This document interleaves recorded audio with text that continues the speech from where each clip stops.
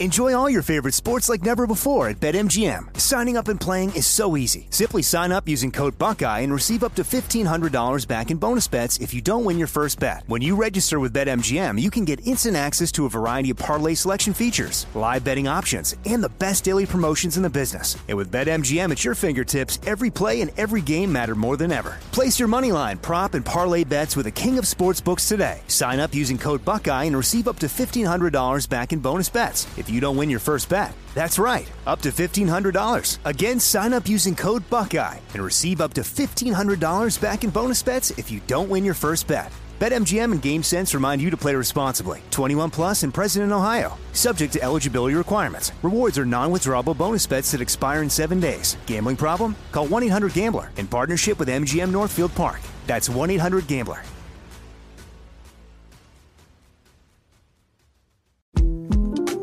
The 2024 presidential campaign features two candidates who are very well known to Americans. And yet, there's complexity at every turn. Criminal trials for one of those candidates. Young voters who are angry. The Campaign Moment podcast from the Washington Post gives you what matters. I'm Aaron Blake, and I'm covering my 10th election cycle. My colleagues and I have insights that you won't find anywhere else. So follow The Campaign Moment right now, wherever you're listening.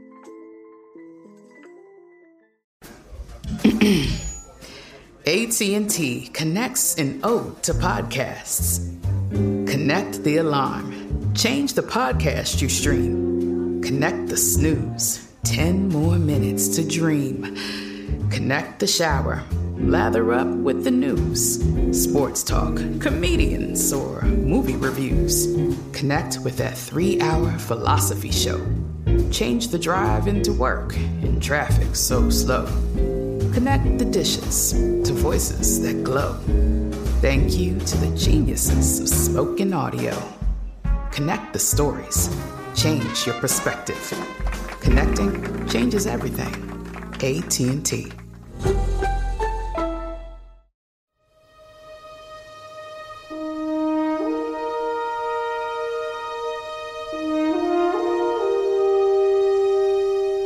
This is Lee Habib, and this is Our American Stories. And we tell stories about everything here on the show. And one of our favorites, one of your favorite subjects, America's favorite subjects, is sports.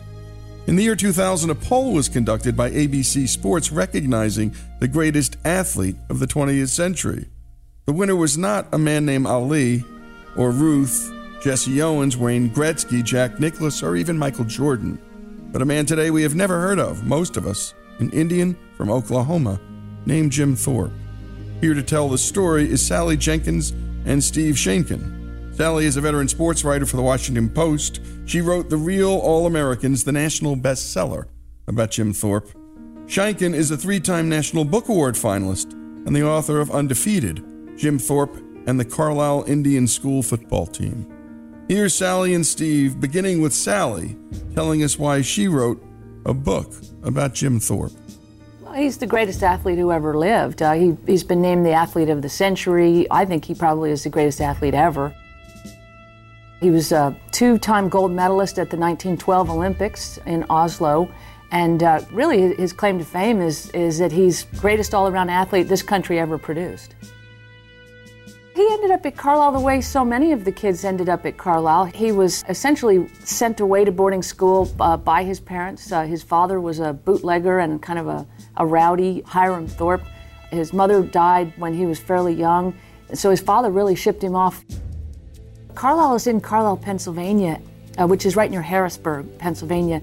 Carlisle's founded in 1879, just 3 years after Little Bighorn. There was still a lot of tension and unrest on a lot of the reservations. And so one of the things that the U.S. government and the U.S. Army decided to do was, rather than fight Indians, they decided to try to educate them. And so they decided to fight a smaller, more subtle war against American Indians in the name of civilizing them and absorbing them into American society. Carlisle was the brainchild of Richard Henry Pratt, who was a tough, gallant U.S. cavalry officer who served in Indian Territory, which is now Oklahoma, for about 8 years. He actually fought in the Indian Wars. He fought in the Civil War quite gallantly, had 2 horses shot out from underneath him at Chickamauga. He then goes out to Indian Territory, where he basically fights these very difficult, very arduous series of campaigns. General Sherman called he said Indian fighting is the hardest kind of war. It was a guerrilla war, as you know. It was an insurgency in some respects. It was in difficult terrain. Pratt is affected by these campaigns in two ways. It toughens him. It also, however, it gave him an enormous amount of compassion and sympathy for the tribes that he was fighting against. He was an abolitionist, and he was a literalist who believed that the Constitution and the Declaration of Independence meant what it said. He had a lot of faults, but he also believed in total equality. He did not believe in racial inferiority in any shape or form, and he really believed that Indians were every inch the equal of white men. And so he went to the government. He went to Carl Schurz. He went to Ulysses S. Grant, and he said, let me have a school, and let me take the children of some of these combatants, and let me take them back east, and let me show you what I can do with them. Let me show you how I can prove that an Indian boy or girl is the equal of a white boy or girl. There are moments when I find him truly inspiring, and there are moments when I go, he was unthinkably cruel. All I can tell you is that he is a very American.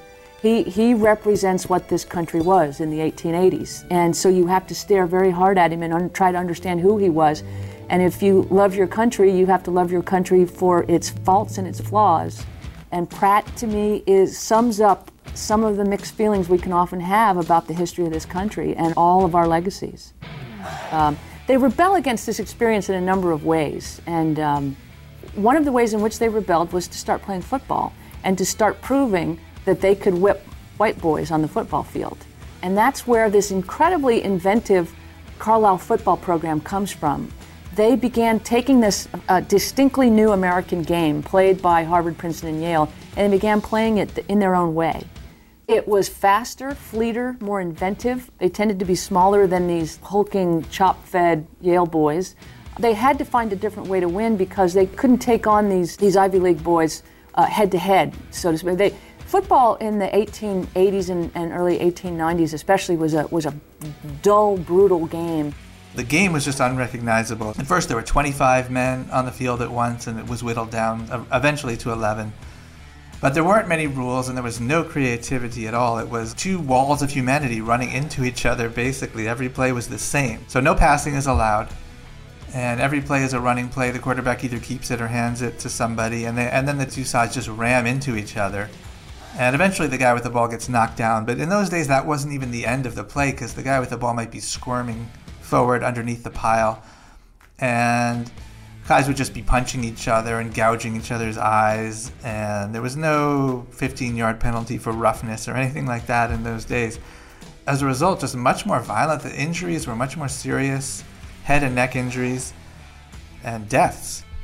In 1907, the big thing that happened then, passing was finally legalized. And the reason is that people were dying. So many kids died playing football, up to 18 in 1 year, that colleges started banning football. And there was a huge movement nationally to ban the game.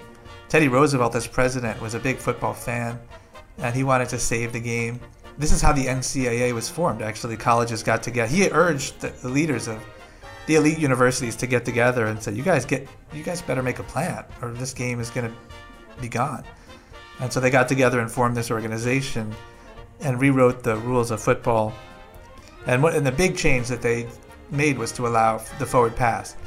And the reason they did is because it would make the game spread out a little bit and be a little more creative and not these giant walls of humanity, hopefully, and fewer injuries. And that was the goal. And it did work. And Carlisle and Pop Warner, they were some of the first people to realize the potential of it. And you've been listening to Sally Jenkins and Steve Shainkin tell the story of Jim Thorpe, and in their own way tell the story of America and tell the story of modern football and how it came to be. When we come back, more of the story of Jim Thorpe here on Our American Stories.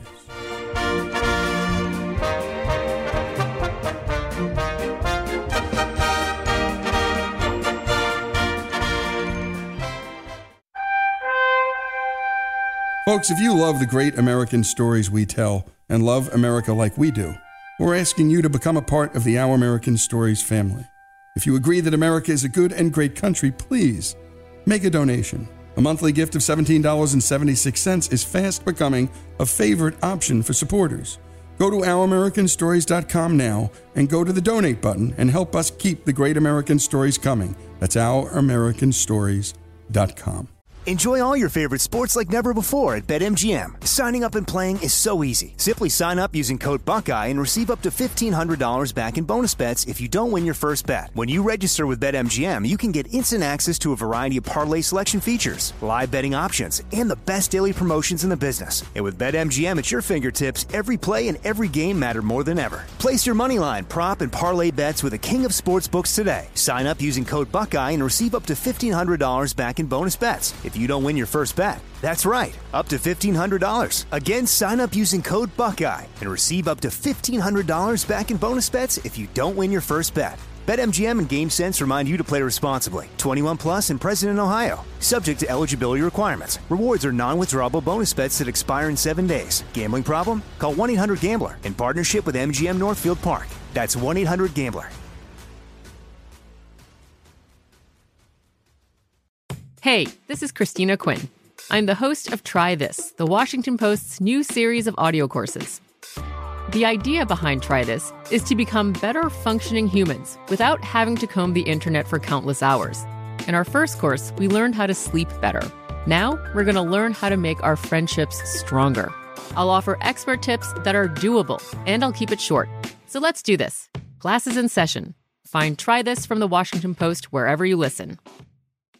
Xfinity has free premium networks for everyone this month, no matter what kind of entertainment you love. Addicted to true crime? Catch killer cases and more spine-tingling shows on A&E Crime Central. Crave adventure? Explore Asian action movies on Hi-Ya. Searching for something extreme? Check out skating, snowboarding, and more on Fuel TV Plus, the global home of action sports. And find crowd-pleasing bops on iHeartRadio's Hit Nation playlist. There's new free shows and movies to love every week. Say free this week in your Xfinity voice remote.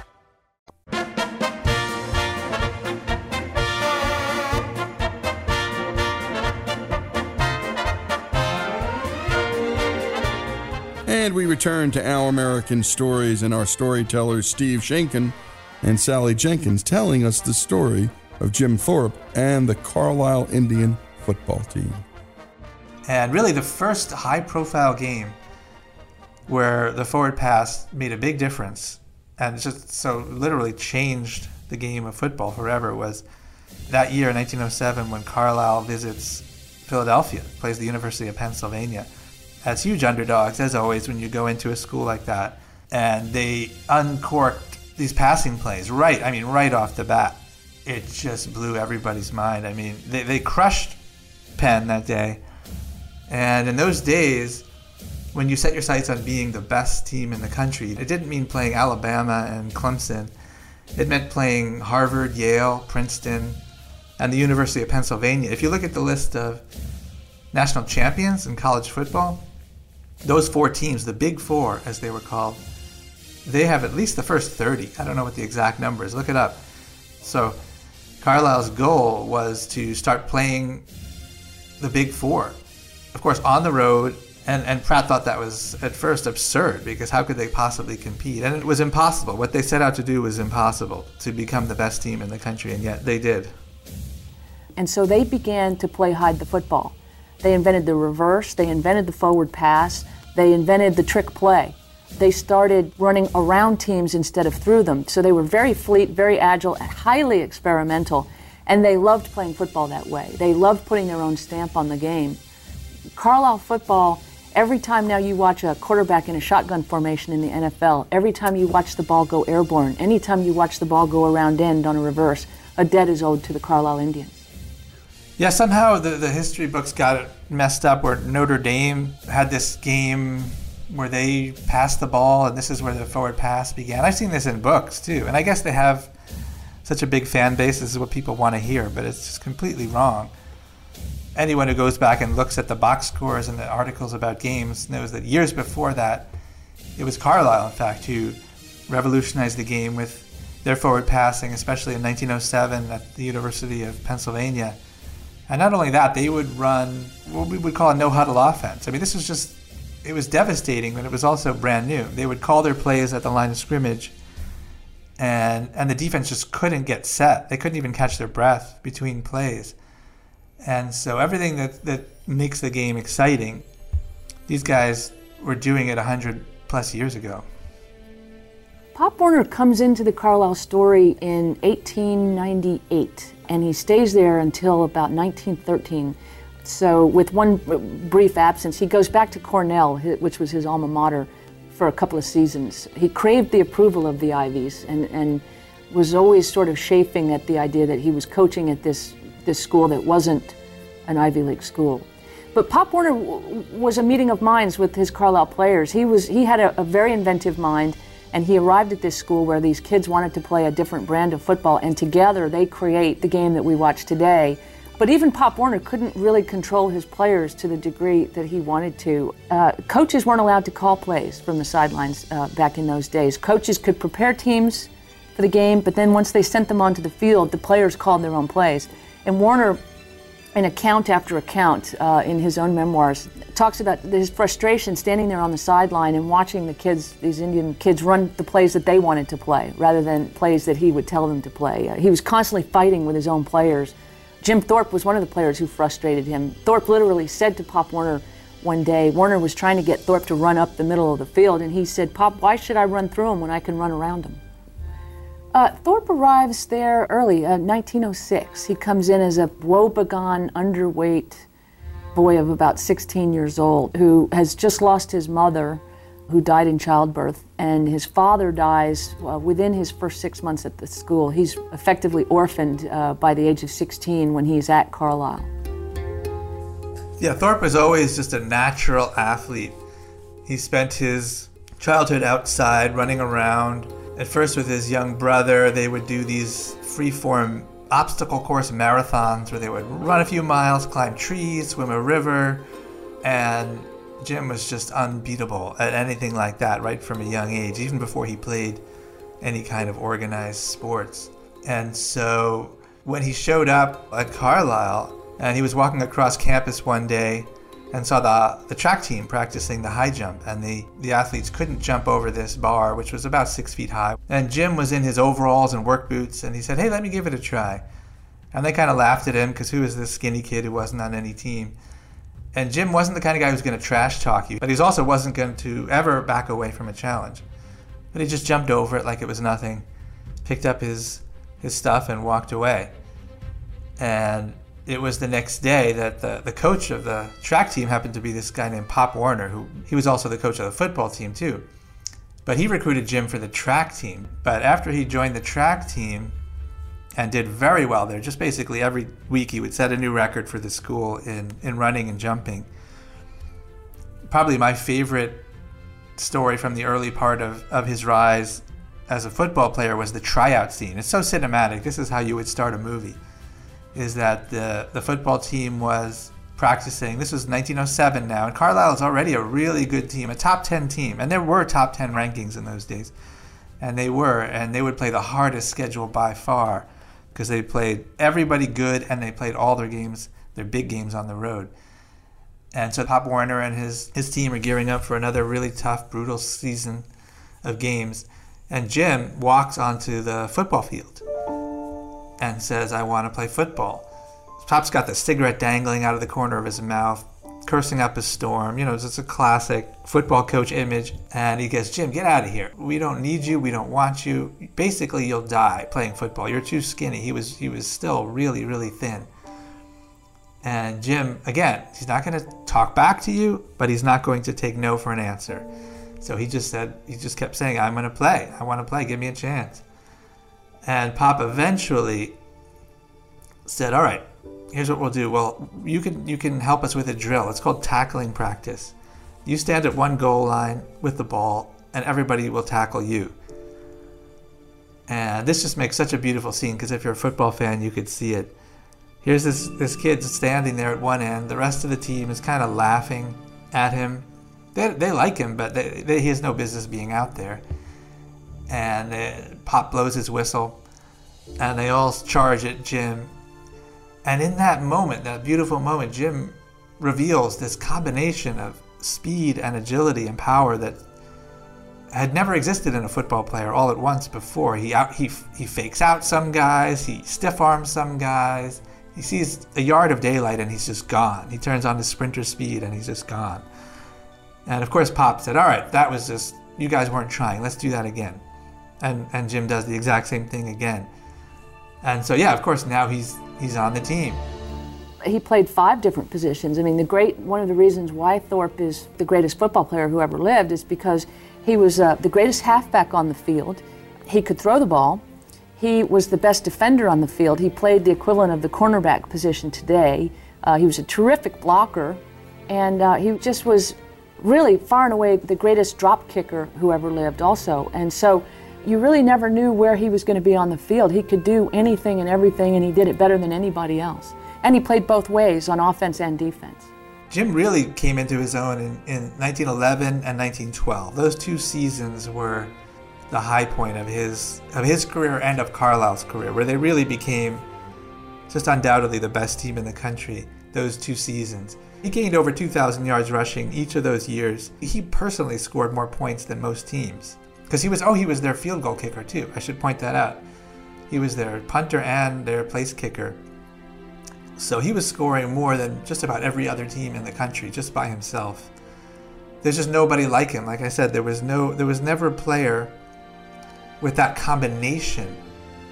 You know, you're either fast or you're really strong. You just don't see that combination. Some people will remember Bo Jackson and had that combination, which you just don't see that combination of speed and agility and power all in one player. And Jim was the original Bo Jackson. He was the original guy who could do anything. And he did, like Bo, he played other sports. He ended up being a professional baseball player, and he could do anything. And you're listening to Our American Stories and the story of Jim Thorpe. And when we come back, more of the remarkable story of Jim Thorpe here on Our American Stories.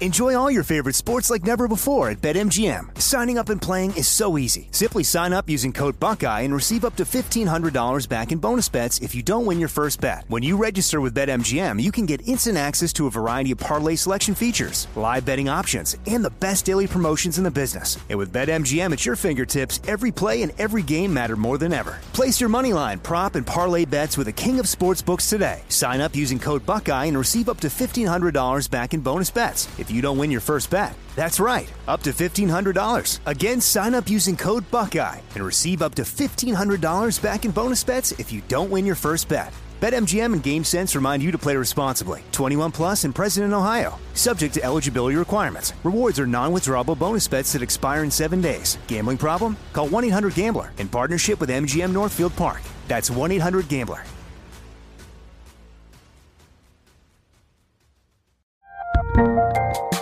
There's a lot happening these days, but I have just the thing to get you up to speed on what matters, without taking too much of your time. The 7 from the Washington Post is a podcast that gives you the 7 most important and interesting stories, and we always try to save room for something fun. You get it all in about 7 minutes or less. I'm Hannah Jewell. I'll get you caught up with the 7 every weekday, so follow the 7 right now.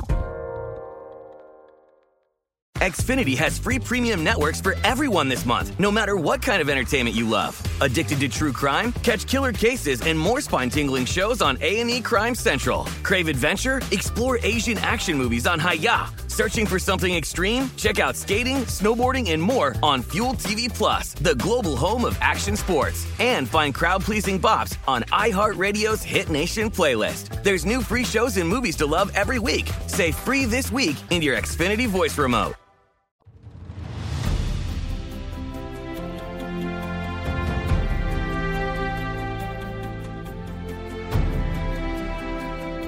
And we return to Our American Stories and to our storytellers Steve Shankin and Sally Jenkins, both telling us the story of Jim Thorpe and the Carlisle Indian football team. Yeah, the stories are legend of how many amazing plays that Jim made. And they're credible because, these were eyewitness accounts by sports writers, not stuff that someone said at a banquet 50 years later. And so I spent a lot of time reading articles. It was the closest. There's no ESPN, there's no highlight reel. So you go back and look at articles from people who were there when they would go to Georgetown, Pittsburgh, Syracuse, all, just crisscrossing. They went and played a game against the University of California. They played anywhere. They'll take on anyone. And there was a game that was at Pittsburgh and this was another rule change, but in those days, the punt was a live ball, like a kickoff. So it wasn't that someone had to touch the ball. It was just anybody's ball as soon as you punted. And Jim got this idea that he was the punter, of course, because why not? He did everything. That if he kicked it high enough, he could catch it himself. And he did it in this game in front of the whole stadium of players. So it became another one of his incredible, famous plays where he kicked this high, booming punt, sprints down the field, because he's also the fastest guy in the sport. And this poor receiver is just kind of standing there, making his arms into a basket, waiting for the ball to come down. And Jim just leapt over him, caught the ball, and just rambled at that point. There's no one in front of him into the end zone for a touchdown. And it was the kind of thing that he would do. In every game, there was some kind of highlight reel play that film was in its very, very early days, but there's no film at all of the Carlisle team in action, which is such a shame because we can picture it. Any football fan can picture these kind of plays, but it's just priceless stuff. It would be so cool to see some of these plays in action. Audience responses to Carlisle are fascinating. I mean, Carlisle went to the Polo Grounds in New York in 1896 to play a YMCA team. And the first big crowd to come out to watch Carlisle play football really expects to see something like a Wild West show. There was a great deal of coverage of Carlisle by the New York newspapers or the Philadelphia newspapers and the Boston newspapers. Carlisle was a novelty to a lot of these early football audiences, and the audience is somewhat disappointed when this team of neatly shorn boys in sweaters runs out onto the field and they look like, in fact, there's a comment from a young woman sitting in the grandstand at the Polo Grounds in 1895. She's disappointed, and she says, "Why they don't look any different from our boys." And those first audiences would war whoop when they ran onto the field and make tomahawking motions, and it really didn't view them as people or as students. They viewed them as artifacts almost. That changes very quickly. By 1896, Carlisle comes back to the Polo Grounds, and by then they've really kind of charmed the country with this innovative brand of football that they're trying to play, and they come back to the Polo Grounds in 1896 to play Yale. And they play Yale an epic game. In 1896, Carlisle did something that no other school had ever done. They scheduled Harvard, Princeton, Yale, and Penn, the fourth Ivy League power, in succession. No one had ever tried to play all four of those teams in the same year, much less in a row in the space of 4 to 5 weeks. Football was an absolutely lethal game at the time. There were deaths on the field all the time because of dangerous power formations called the flying wedge. It was actually dangerous to try to play these big, massive, hard-hitting teams all in a row. And here was this little plucky boarding school with just a few hundred students between the ages of 12 and 25, trying to take on these massive national football powers.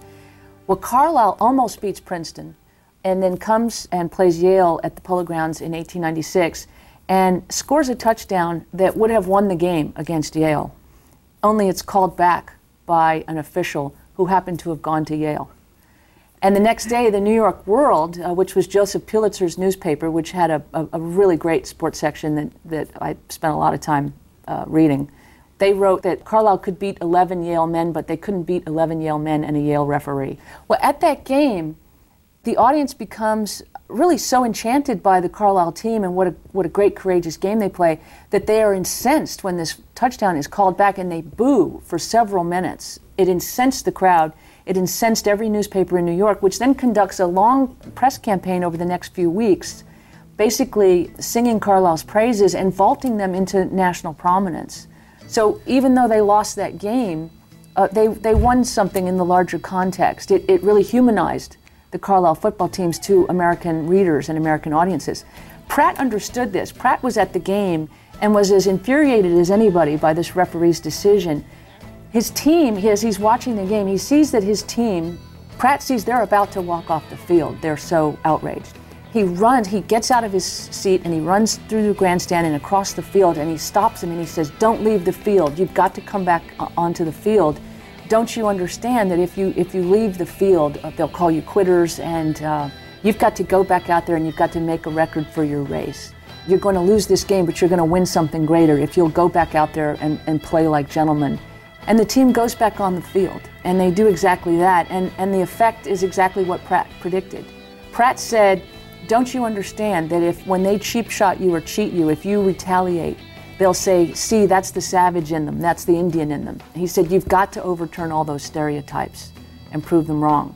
And so Carlisle football, in some sense, was really an exercise in eroding stereotypes. Pratt knew that, and so did the players. They were always conscious, highly conscious of the racial stakes in those games.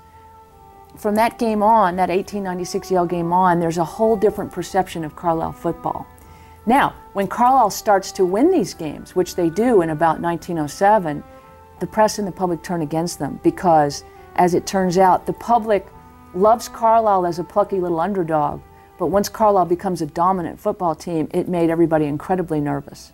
And Jim Thorpe really paid the price for that.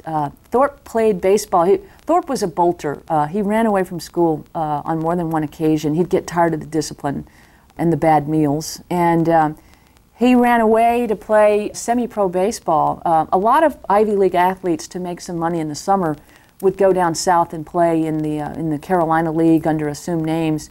Thorpe ran away from Carlisle to do the same. He went down to play some summer league baseball in which you basically made meal money. You didn't get rich doing it. It was a way to get out of farm work. He was sick and tired of being farmed out to local farmers and for slave wages. So he decided to run away and play baseball in Carolina for a couple of summers. He tired of that very quickly, too, because he didn't make a whole lot more money playing baseball than he had working on farms. He returns to Carlisle and plays 2 more seasons in 1911 and 1912. One of the top teams in 1911, you could easily have argued, I would argue, that they should have been ranked number 1 at the end of the year. You can look at the records and decide for yourself. I mean, I think it was one of those things where they just played by far the hardest schedule, had the most quality wins. And in 1912, they're going to come back and try one more time. So Jim was on the Olympic team between those in the summer of 1912. He came back for one more year, what would essentially be a senior year, you know. If there had been an NFL and a draft in those days, of course, he would have probably left to join the NFL, but goes back for one more year and has another dominant 2,000-yard year. Harvard had decided by this point they'd seen enough of Jim Thorpe and Carlisle and said, you know, we're not going to schedule. Don't come this year. You know, we'll play other teams instead. And you've been listening to the story of Jim Thorpe and, equally important, the Carlisle Indian School football team. When we come back, more of this remarkable story. Again, a piece of American history, but also, well, a piece of college football. The NCAA, in the end, is spawned because of this. And my goodness, the beginning of the forward pass, the option, the spread, and so much more. It all happens way back in the beginning of the 20th century. When we return, more of this remarkable story, Jim Thorpe's story, and the story of the Carlisle Indian School football team here on Our American Stories.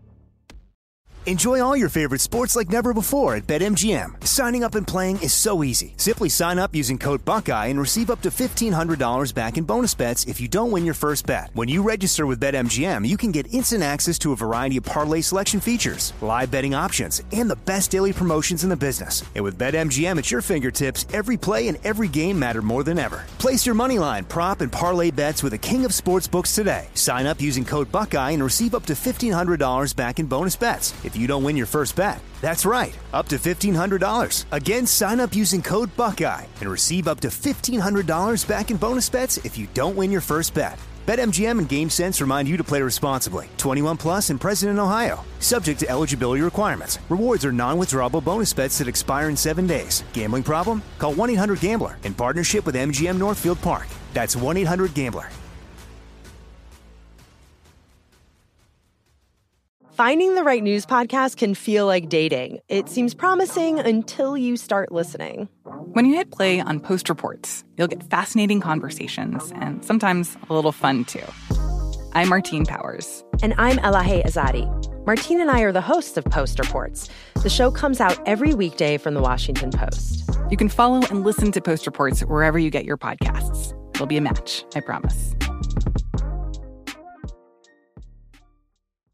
Xfinity has free premium networks for everyone this month, no matter what kind of entertainment you love. Addicted to true crime? Catch killer cases and more spine-tingling shows on A&E Crime Central. Crave adventure? Explore Asian action movies on Hi-Ya. Searching for something extreme? Check out skating, snowboarding, and more on Fuel TV Plus, the global home of action sports. And find crowd-pleasing bops on iHeartRadio's Hit Nation playlist. There's new free shows and movies to love every week. Say free this week in your Xfinity voice remote.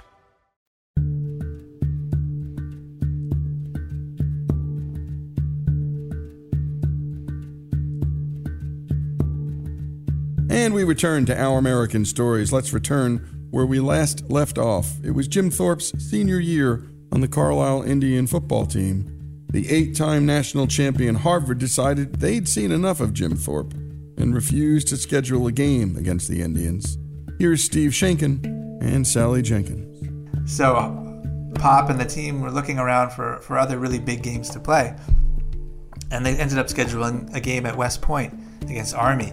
And that's just as loaded, dripping with symbolism. Obviously, some of these guys, their parents, their grandparents, would have physically fought against the soldiers' grandparents in the West. And so you could read a lot into the meaning of the game. And the press certainly did. They made it sound like this was basically another war. And the players didn't really see it that way. They, of course, wanted to win. It was a big game for them because they were undefeated going in, and Army was a top team. They had one of their big, great players was Dwight Eisenhower. Omar Bradley was also on that team. And so it's just a showdown, a classic showdown. If you were making up a movie, you would make this up. And the audience wouldn't believe it because it's just too perfect. Carlisle comes in late in the year, undefeated, to West Point in the fall. And the whole country is watching to see what's going to happen in this game. But Carlisle was just a much, much better team and had way too much offense. Dwight Eisenhower was looking forward to playing against Thorpe. Eisenhower was a good player. He was, borderline All-American kind of talent, and he was really looking forward to it. In fact, he says, quote, "I was thoroughly enjoying the challenge that Jim was presenting. On the football field, there was no one like him in the world." And after the game, another of the Army stars, this guy named Leland DeVore, was asked about Thorpe, and his response was, "That Indian is the greatest player I have ever stacked up against. He is superhuman, that's all. There's no stopping him." He was so obviously the best athlete in the country that Pop suggested that Jim join or try out for the Olympic team. In 1912, the Olympics were in Stockholm. And remember, Jim was a track star first before a football star. And so Jim went to an Olympic trial event and did really well, made the team, and sailed across to Sweden to join the team. And the ship itself was really interesting. Everyone is practicing and running. There was a track on the deck. People are running around the track. There was the rifle team, including George Patton, was shooting guns. And Thorpe did something that just was way ahead of its time. People didn't get it. He would sit in a chair and visualize the events. People would say, "What are you doing?" He said, "I'm doing the high jump. I'm doing the long jump." And people didn't get it. They thought he was lazy or accused him of it. He was, Michael Jordan would do this and no one thought it was weird. He was meditating. He was visualizing exactly what he was going to do. And when he got to the Olympics in Stockholm, he did the events that were considered in those days the biggest events at the Olympics. The decathlon especially was the biggest one because it has 10 events, and it's how you determine who's the best athlete in the world. And the Europeans had this idea that they were really better at those kind of multi-sport events. That the Americans, sure, they were good at specializing in things, but the Europeans had the best all-around athletes. And Jim just went there and completely dominated the pentathlon and decathlon, and won by wide margins, won gold medals in both of those events. And as he did everywhere he went, he won over the crowd. He's always spent a lot of time hanging out with kids, signing autographs, talking to people, super down to earth about that kind of thing. There's even a story that when the King of Sweden reached up to, put the gold medal around Thorpe's neck, he said, "Sir, you're the greatest athlete in the world." And Jim simply said, "Thanks, King." And that's the most that he would ever say in that kind of a situation. Jim was kind of on top of the sports world in 1912 as he's leading Carlisle to another great season. And it was near the end of the season when this huge controversy exploded.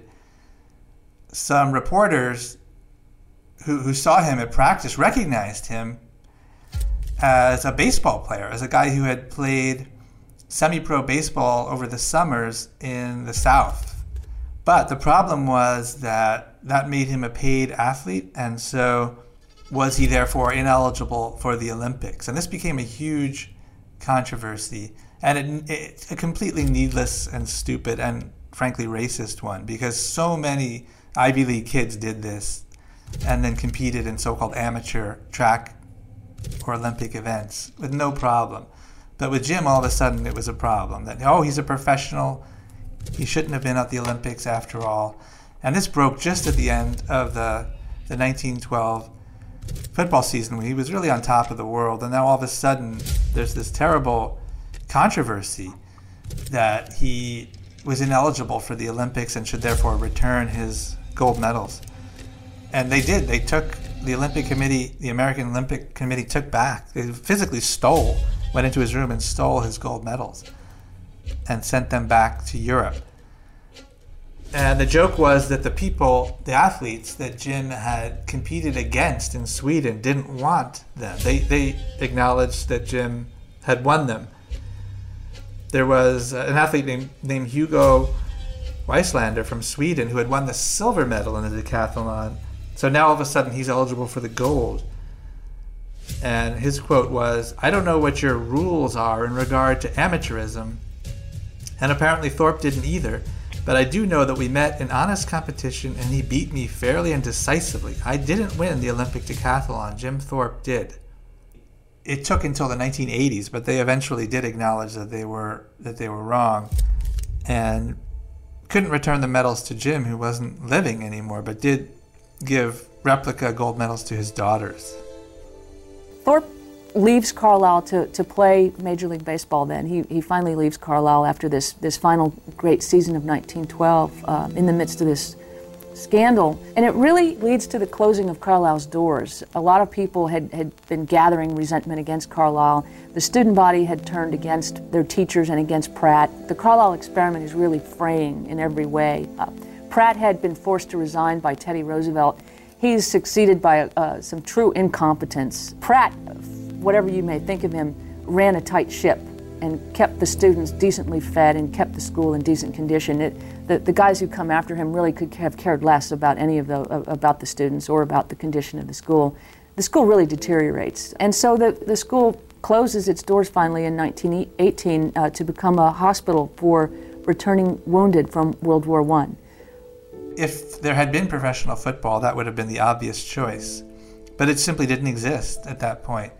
And he was such a good athlete that even though he wasn't a great baseball player, he was good enough still to make a major league team. And he got signed by, a lot of teams wanted to sign him. He ended up signing with the New York Giants.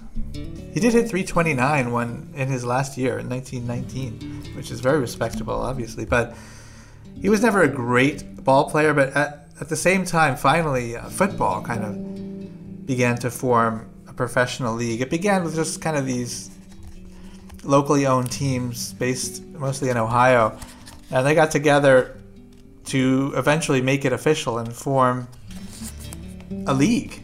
This is going back to 1922, and so Jim decided to get in on that action. By that point, though, he's 30 years old, so for a running back, that's an old man, at that point. But he was still good. He could still hold his own out there.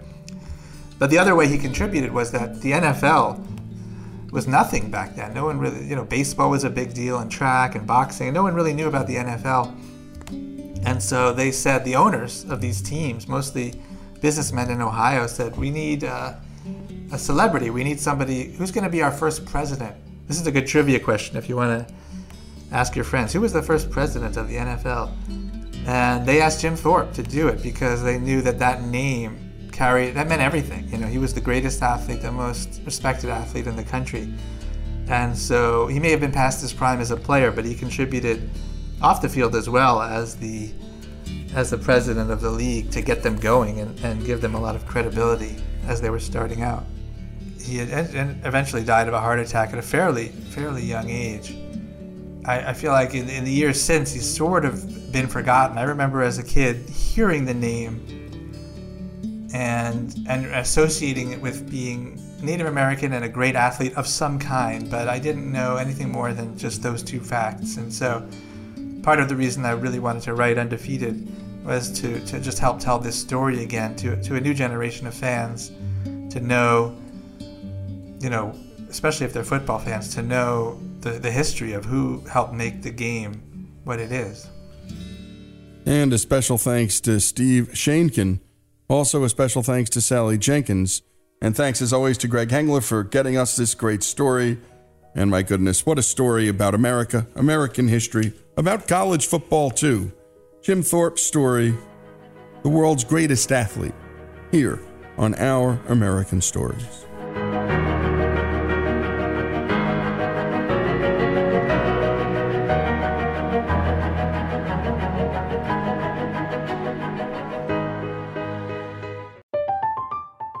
I'm Katya Adler, host of The Global Story.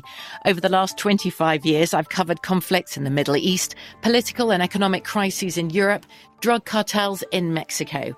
Now I'm covering the stories behind the news all over the world in conversation with those who break it. Join me Monday to Friday to find out what's happening, why, and what it all means. Follow The Global Story from the BBC wherever you listen to podcasts. Xfinity has free premium networks for everyone this month, no matter what kind of entertainment you love. Addicted to true crime? Catch killer cases and more spine-tingling shows on A&E Crime Central. Crave adventure? Explore Asian action movies on Hi-Ya. Searching for something extreme? Check out skating, snowboarding, and more on Fuel TV Plus, the global home of action sports. And find crowd-pleasing bops on iHeartRadio's Hit Nation playlist. There's new free shows and movies to love every week. Say free this week in your Xfinity voice remote. Are you still searching for your perfect place to call home? Well, now is the time to buy at Fisher Homes. If you're looking to move in before the end of 2024, May could be your last opportunity to start building your dream home and close before the year's end. If you're hoping to move in even sooner, Fisher Homes also has homes that are move-in ready and waiting for you, where you can start enjoying the benefits of homeownership even faster. Schedule your personal tour with a new home advisor today at FisherHomes.com and make this spring the season you find your perfect home sweet home.